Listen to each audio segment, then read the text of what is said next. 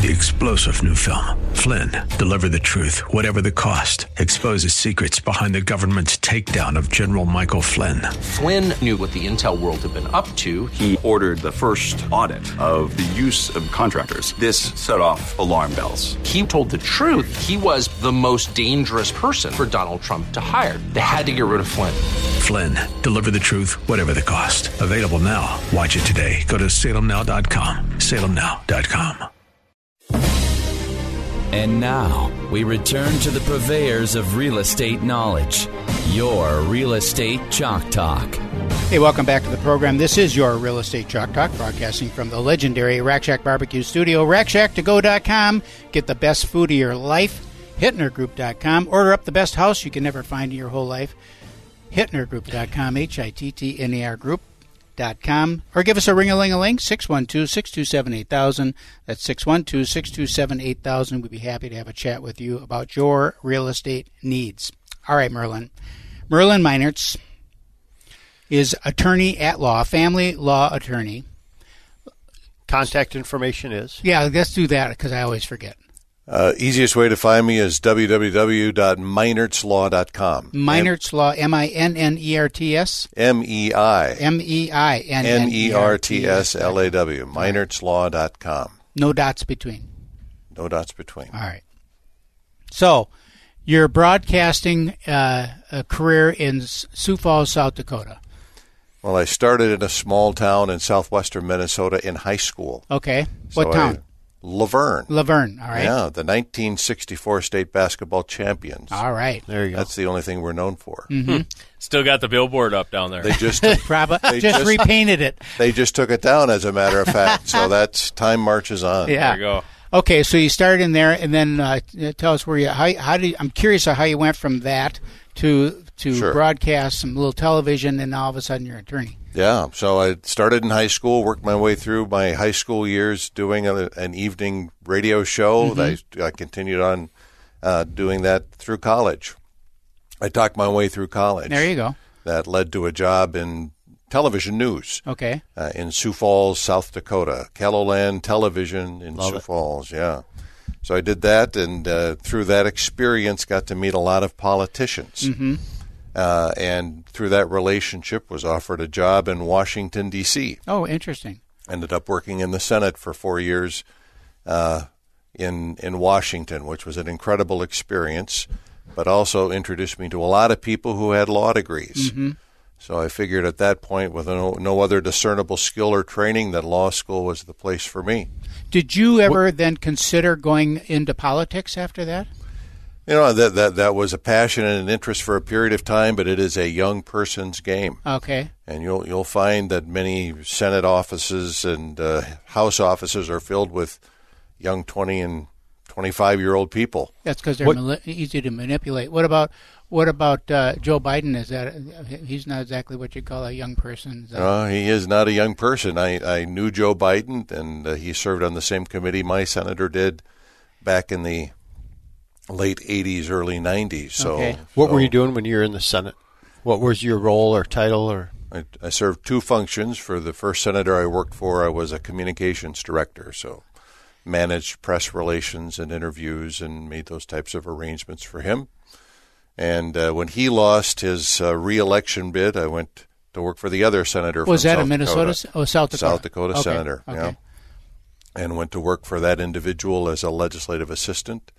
And my primary responsibility was commerce, science, and transportation. So airline, railroad, all that kind of stuff. So 4 years into that, and you decided, I'm going to go to law school. I'm going to go to law school. Okay. Right? So I'm heading into my 30s, and I can either continue this grind perpetually or find a new way to enhance my credentials, and law school was a logical choice for me. Okay. What brought you to family law? Well, I ended law school working for a local Fortune 500 company in their internal litigation department. Okay. And I remember the day clearly when they showed me a room about this size filled with bankers' boxes. And I was tasked with going through and summarizing all these arcane contracts and business-related documents There wasn't a window either, by the way. It didn't take me long to figure out that was not how I wanted to spend the rest of my life. So I made contact after doing some demographic research, figuring out the South Metro, the Lakeville area, was growing at an incredibly fast rate without a lot of attorneys present, and made a connection with a local attorney and hung out my shingle at that point. So you're in family law. Explain to the people who are listening what family law really entails. What's that mean? All right. Well, family law is kind of a big blanket umbrella that includes divorces, and within that context, a subset of custody, parenting time, financial support, either in the form of child support, spousal maintenance, property division. It also includes things like paternity cases where people aren't married but still have a child in common and have issues related thereto. How about like wills, estates, probate, and all that? Is that part of that? Or is that a that would be a different subspecialty. Planning, yeah. Okay. Yeah. Okay. Why divorce? Just because the demographics were there? Or Sure. Well, no. marketing I think, decision? I am in a unique position of having a job where I can go home every day knowing I made a tangible difference in somebody's life. Okay. There are very few career paths that offer that opportunity. And I can walk people through the valley of the shadow of death, quite really, when people are faced with the end of a marriage relationship and other things, and I can be a conduit for helping to bring some hope and peace into that situation. So dissolution of marriage is what it is in Minnesota, if I'm not mistaken. 50% of all marriages are going to end up in divorce. That's what the stats are. And of second marriages and third marriages, the numbers get even worse. In your experience as being intimately involved in all of these things, what are some of the stressors that you see in those relationships that seem to trigger the ultimate decision to separate? Sure. Well, it goes without saying, number one on the list is usually money, finances, different perspectives on money management, money use, budgeting, not to budget, the use of debt, etc. Financial stressors in and of themselves, chronic unemployment are issues that provide financial stress as well. Another stress on marriages would be either undiagnosed or untreated underlying mental health issues. Okay. Depression, anxiety, chemical dependency can lead to an umbrella of all kinds of complicating issues that make both parenting and relating to each other more difficult than usual. And then, third, I think, would be a lack of shared values. People oftentimes get married quickly and without knowing the depth and the heart and the soul of the other person, and find out over the years that person has changed. They're a different person than I thought they were when we were married.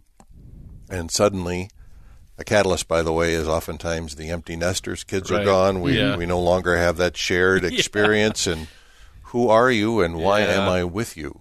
That's a great point. In gray divorce, as it's called, is becoming a huge thing, especially as our population ages, where you have just exactly that.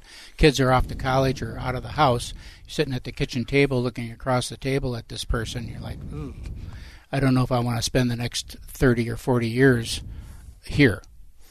Well, in some cases, I'm working with people in their 70s and their 80s after 50, 60 years of marriage, finally having the decision made to proceed with this matter. So I don't know that I can put my finger on it after that much time.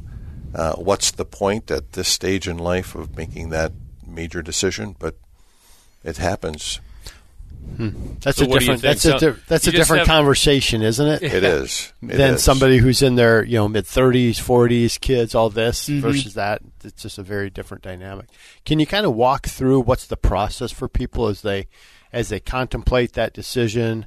When do you get involved? When don't you get? At what point do you get involved? And what's your initial? Do you try to push them to counseling? Do you try mediation? Do you because the comment is always, well, you don't want to, lawyer up. Everybody lawyers up, and lawyers take all the money, right? So talk through some of those stereotypes that you hear of. Sure. So I have to first say I strongly disagree with that sentiment, and I'll explain why in a moment. Minnesota is a no-fault divorce state. The only thing that's required in this state is that somebody believes there's an irretrievable breakdown in the marriage relationship. One person or the other. It does not require a vote. It does not require plurality. Just one person can make that decision on their own. That is a heart-wrenching decision for people to make, and some people have a very high tolerance of pain and will endure all kinds of things for years before making that decision. Others don't like the way he left the toothbrush on the sink, so that's an irretrievable breakdown for me. That's a personal decision. My encouragement to anybody who comes to see me is that as a divorce lawyer, the strangest thing I will tell you is that I believe in the sanctity of marriage, that if there's any way of preserving that relationship, there's great value there. It may not seem like it today, but over time, it'll manifest itself in the value of that extended commitment. So I encourage counseling and other kinds of discernment for purposes of determining whether or not there's an irretrievable breakdown. But if there is an irretrievable breakdown, that's where you will now marshal them through that. And we're going to get into how you do that when we return. We're going to head out to break right now. Call us at 612-627-8000. You're listening to Real Estate Chalk Talk. Real Estate Chalk Talk, you can find us online at hittnergroup.com, HITTNER group.com, and we will be right back. Get that Rack Shack attack, Rack Shack barbecue, yeah. 3-star General Michael J. Flynn, head of the Pentagon Intelligence Agency, knew all the government's dirty secrets. He was one of the most respected generals in the military. Flynn knew what the intel world had been up to. He understood its funding. He ordered the first audit of the use of contractors. This set off alarm bells. The explosive new documentary, Flynn, Deliver the Truth, Whatever the Cost, uncovers the facts behind this scandal. Flynn told the truth. He was the most dangerous person for Donald Trump to hire. I find out the worst enemy that I'm going to face in my life is right here in America. They took my assessment and they wanted me to change it. And I was like, I'm not changing it. They had to get rid of Flynn. With in-depth interviews, archival footage, and never-before-seen personal records of the man behind the headlines. I just felt like I was drowning. Flynn, Deliver the Truth, Whatever the Cost. Available now. Watch it today. Go to salemnow.com. salemnow.com.